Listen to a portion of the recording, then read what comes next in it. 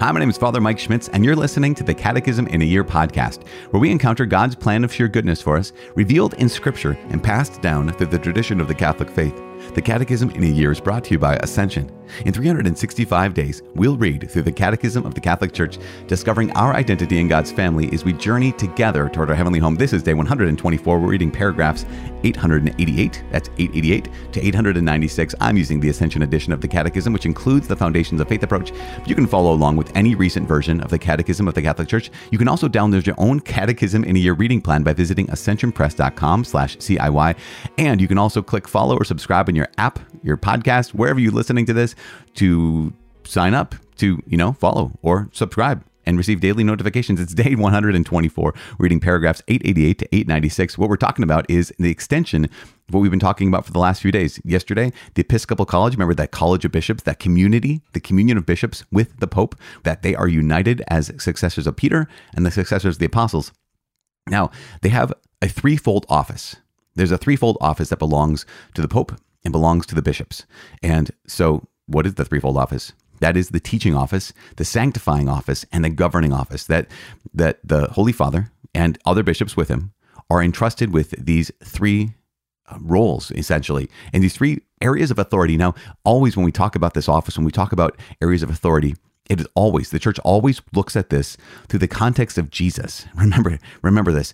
If a bishop, a priest, or the Pope ever steps out of this model, the model of Jesus, who came not to be served, but to serve, then there's an error there. Not an error in teaching necessarily, but an error in lifestyle. And so we recognize that here is the bishop and here's the Holy Father, entrusted with the teaching office. In fact, we're going to look at the degree to which, the depth to which the Holy Father is given the ability to infallibly teach in matters of faith and morals. Now, there's going to be a lot of qualifications of when the Pope teaches infallibly. That's going to be, beginning in paragraph 890 and continuing in paragraph 891, but also how the bishops, when they're united together and with the Holy Father, when they teach in an area of faith and morals in a definitive way, that's also can be an infallible teaching. But not all teachings of the Holy Father and not all teachings of the bishops are considered to be infallible, or they're not even considered necessarily to be pronounced in a definitive matter. At the same time, in paragraph 892, it's going to highlight that there are still teachings that the church has put forth for believers, put forth for faith, that are meant to be received to and adhered to with what they call religious assent. Although the last line of paragraph 892 says, though distinct from the assent of faith, is nonetheless an extension of it. So there's an important thing that assent of faith we have to give to all dogmas, basically all those things that's essential to believe as followers of Jesus Christ. And that's the teaching office of the Holy Father and the teaching office of the bishops, the magisterium, right? We talked about that before. There's also the sanctifying office, where here is the Holy Eucharist that's been entrusted to the apostles, that is then passed on to us. And the bishops, it says here in paragraph 893, is the steward of the grace of the supreme priesthood, especially in the Eucharist. Now, Jesus is the great high priest, right? He is the supreme priest. He is the ultimate priest. He's the only one. And yet, the bishops and their successors, and by extension, the priests, have been invited to have a share in that priesthood of Jesus Christ. And so, as often as they exercise that ministry, as often as they exercise, again, handing on the Eucharist and offering up the sacrifice of the Eucharist, that sanctifying of Jesus, that work of Christ, is extended throughout the whole world. Lastly, there's the governing office.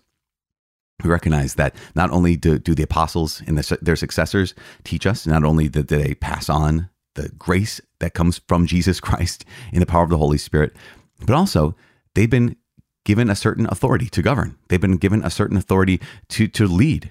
And so it says here in paragraph 894 that bishops, who are as vicars and legates of Christ, govern the particular churches assigned to them by their counsels, exhortations, and example. But above all, that also by the authority and sacred power, which indeed they ought to exercise so as to edify in the spirit of service, which is that of their master. So the bishops have a level of authority. They have the authority to govern. That essentially, in so many ways, in their particular diocese, the bishop has, in so many ways, again, as I said, the last word. Here's how we're going to do X, Y, or Z.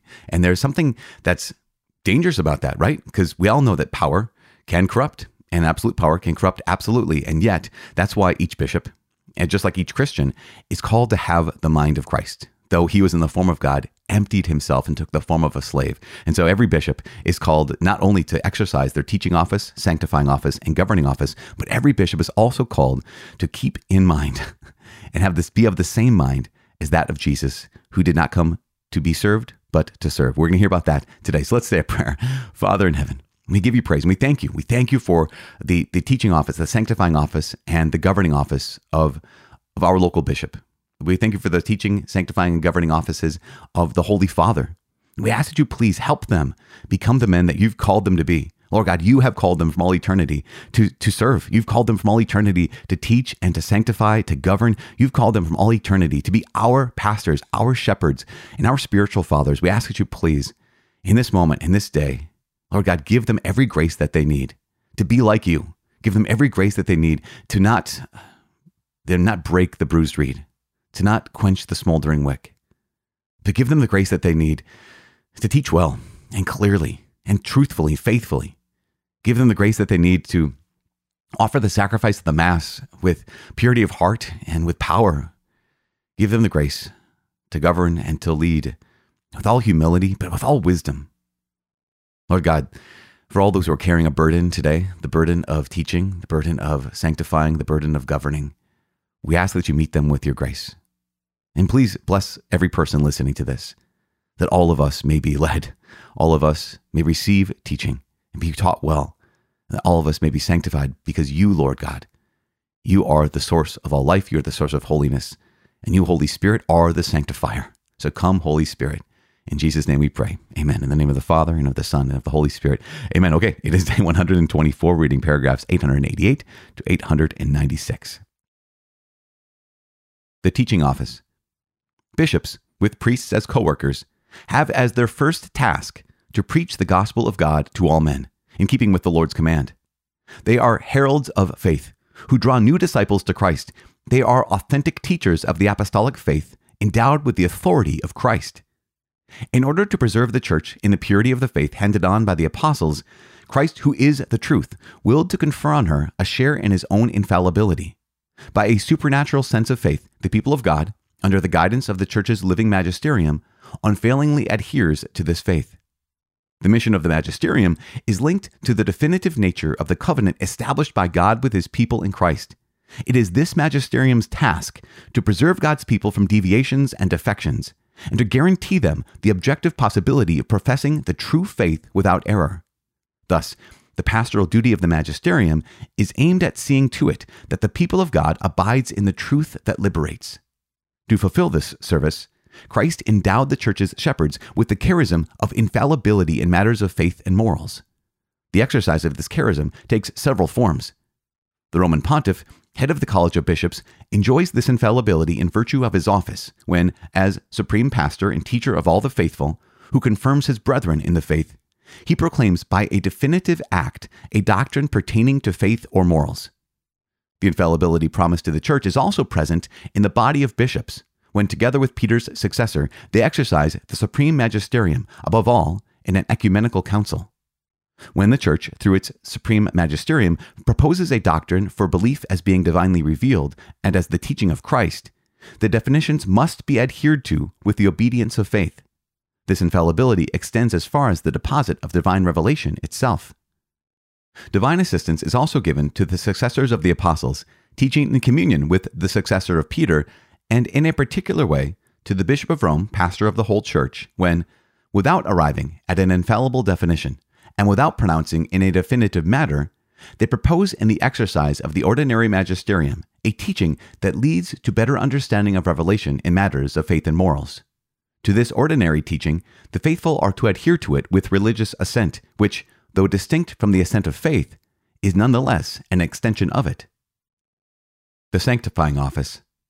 The bishop is the steward of the grace of the supreme priesthood, especially in the Eucharist, which he offers personally, or whose offering he assures through the priests, his co-workers. The Eucharist is the center of the life of the particular church. The bishop and priests sanctify the church by their prayer and work, by their ministry of the word and of the sacraments. They sanctify her by their example, not as domineering over those in your charge, but being examples to the flock. Thus, together with the flock entrusted to them, they may attain to eternal life. the governing office.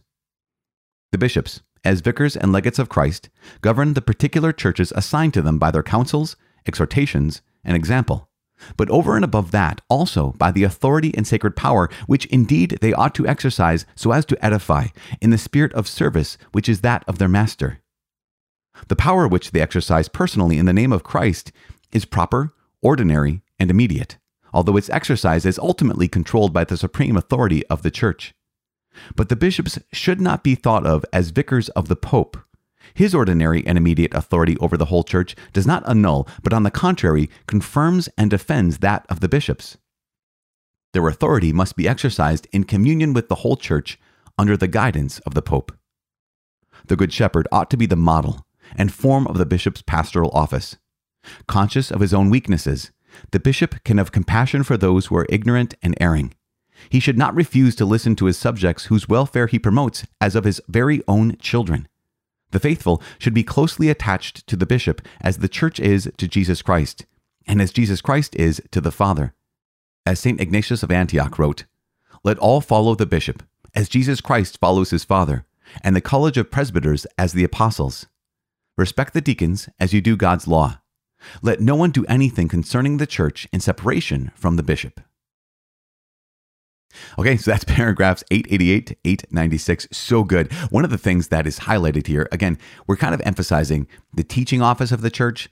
I don't know why. Why am I doing that? Maybe because it's really important to hear the distinction of what is the role of the bishops. What are the roles of the bishops as teachers? What's the role of the Holy Father as teacher? The Catechism also highlights the role of the people of God.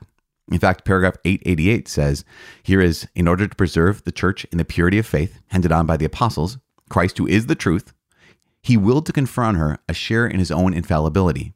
And so the Church says in the next sentence, by a supernatural sense of faith, the people of God, that's the entire Church, right? Under the guidance of the Church's living magisterium, unfailingly adheres to this faith.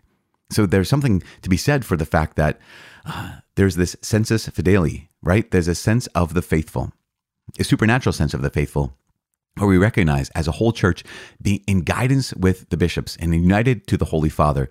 When we adhere to that, there's something powerful, there's something true, and there's something so good that we bring to the world. Now, paragraph 890 says, the mission of the magisterium is linked to the definitive nature of the covenant established by God with his people. What does that mean? Well, essentially what that is trying to say is, here is God who lives in a living, active, and real relationship with his Church. The word of God is not a dead letter, but neither is the teaching of God.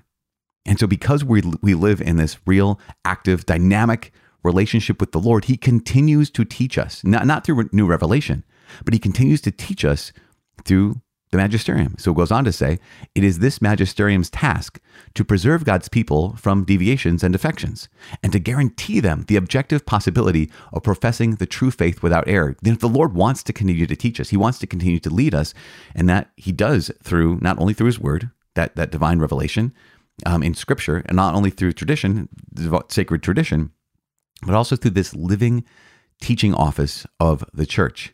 And now, because in order to do this, the last sentence of paragraph 890 says, to fulfill this service, Christ endowed the Church's shepherds with the charism of infallibility.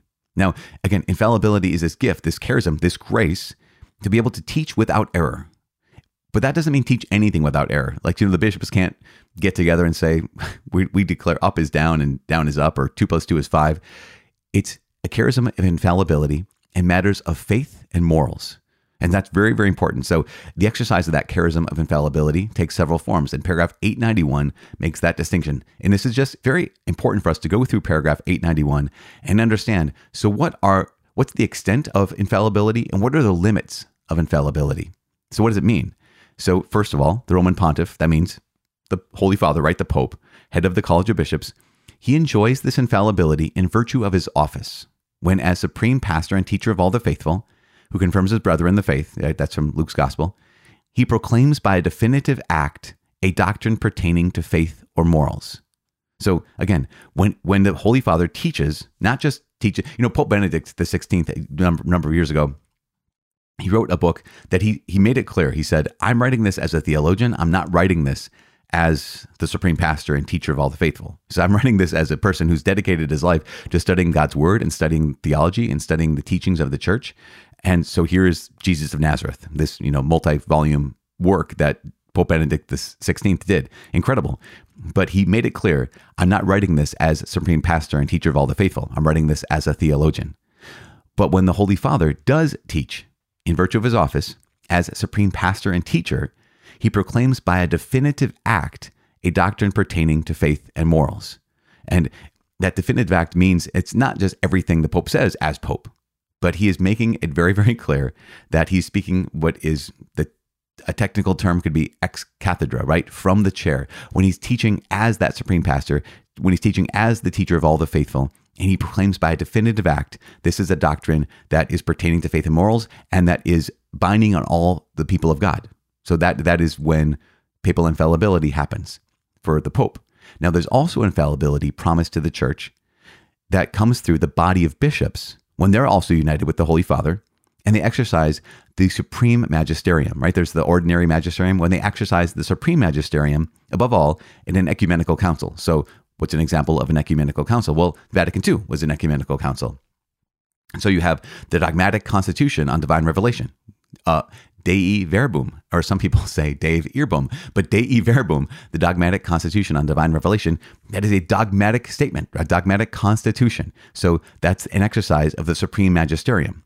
So it goes on to say in paragraph 891, when the church, through its supreme magisterium, proposes a doctrine for belief as being divinely revealed and as a teaching of Christ, the definitions, whatever they say, right, must be adhered to with the obedience of faith. So if the Holy Father declares something infallibly, or when the supreme magisterium declares something, essentially declares something that this is divinely revealed, this is to be believed, essentially, and embraced, us, the faithful, must adhere to it with the obedience of faith. And it goes on to say, that's not every one of the teachings of the bishops. That's not every one of the teachings of magisterium, because there is help that's given, or divine assistance also given to the apostles, the successors of the apostles, and to the Holy Father when they teach something. And it says this in paragraph 892, when without arriving at an infallible definition and without pronouncing it in a definitive matter, right? So there's a lot of teachings of the church that have been made definitive very, very clearly. We say them in the creed. Jesus Christ is true God and true man. He's one in being with the Father. Like all those things, yes, we must adhere to that with the obedience of faith. But there's other things the church teaches that the church arrives without an infallible definition and without pronouncing in a definitive manner, but they propose in the exercise of the ordinary magisterium a teaching that leads to better understanding of revelation in matters of faith and morals. To this ordinary teaching, the faithful are to adhere to it with religious assent, which is different than the assent of faith, but is nonetheless an extension of it. And so what that all is saying is, when we approach the teachings of the church, when we approach the teachings of the magisterium, we approach them with docility. That's basically another way to say it, is we approach with people who are eager to be taught. And that's maybe the big thing. We're going through, I'm breaking down all these little details, and they're important details. But when it comes down to us, the big question is, how do I approach the teachings of the church? How do I approach the teachings of Jesus? How do I approach the teachings all throughout Scripture? Do I do that with a mind to say, okay, prove it to me? Or do I do it with a mind that says, okay, teach me. I'm open to being taught.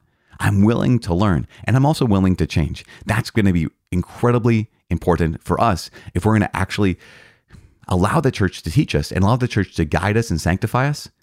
We have to have that docility, that openness to actually being taught. The last two offices of the bishop, the offices of the Holy Father and his brother bishops, the sanctifying office, as often as the bishops offer the Eucharist and as often as their priests offer the Eucharist, the world is sanctified. It's incredible. And not sanctified by domineering, but sanctified by serving, truly. And the third office is the governing office, that the bishops are called and given the authority to lead. They're given the authority to govern. And one important thing to note in paragraph 895, it says, the power which they exercise personally in the name of Christ, that being the bishops, is proper, ordinary, and immediate, although its exercise is ultimately controlled by the supreme authority of the church, meaning by the Holy Father and by the college of bishops. But the bishops should not be thought of as vicars of the Pope. That's not what they are. The Pope's ordinary and immediate authority over the whole church does not annul their authority, but on the contrary, confirms and defends the authority of the bishops. And that's going to be really important.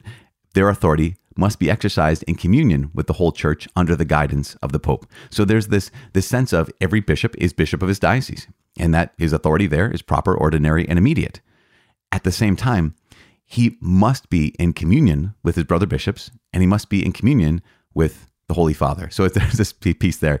Lastly, of course, the church highlights the fact that with the governing office, the Good Shepherd, meaning our Lord Jesus, the Good Shepherd ought to be the model. He ought to be the form of the bishop pastoral office, that he knows his own weakness, that he knows he's beset by weakness, that he knows that he has his own limitations, that he's not a prince of his diocese, but he is the servant of his diocese, just like the Holy Father is the servant of the servants of God. And so we have this recognition that when we have a bishop like that, when you have a bishop, just like when you have a pastor like that, a priest in your parish like this, who is, he teaches well. He offers the Mass, and it sanctifies you and sanctifies the whole church. When he leads well and governs well, again, not as a master, but as a servant, that those kinds are easy to follow, right? In so many ways, it's easy to be docile and open to being taught. It's easy to go to Mass and allow the Holy Spirit to sanctify us through the ministry of the sacraments. And it's easy to follow them. And so we hear the words of St. Ignatius of Antioch, who writing in the year 107, right around the year 107, says, "Let us all follow the bishop, as Jesus Christ follows his Father, and the college of presbyters, the apostles. Respect the deacons as you do God's law, and let no one do anything concerning the church in separation from the bishop." So here we are, just hopefully it's a long day. I know it's a long day, but hopefully we are united to our bishop. And if you suffer under a bishop who struggles, pray for him. And if you get to be led by a bishop who just thrives and is the image of Jesus, pray for him too. Let's pray for each other. I'm praying for you. Please pray for me. My name is Father Mike. I cannot wait to see you tomorrow. God bless.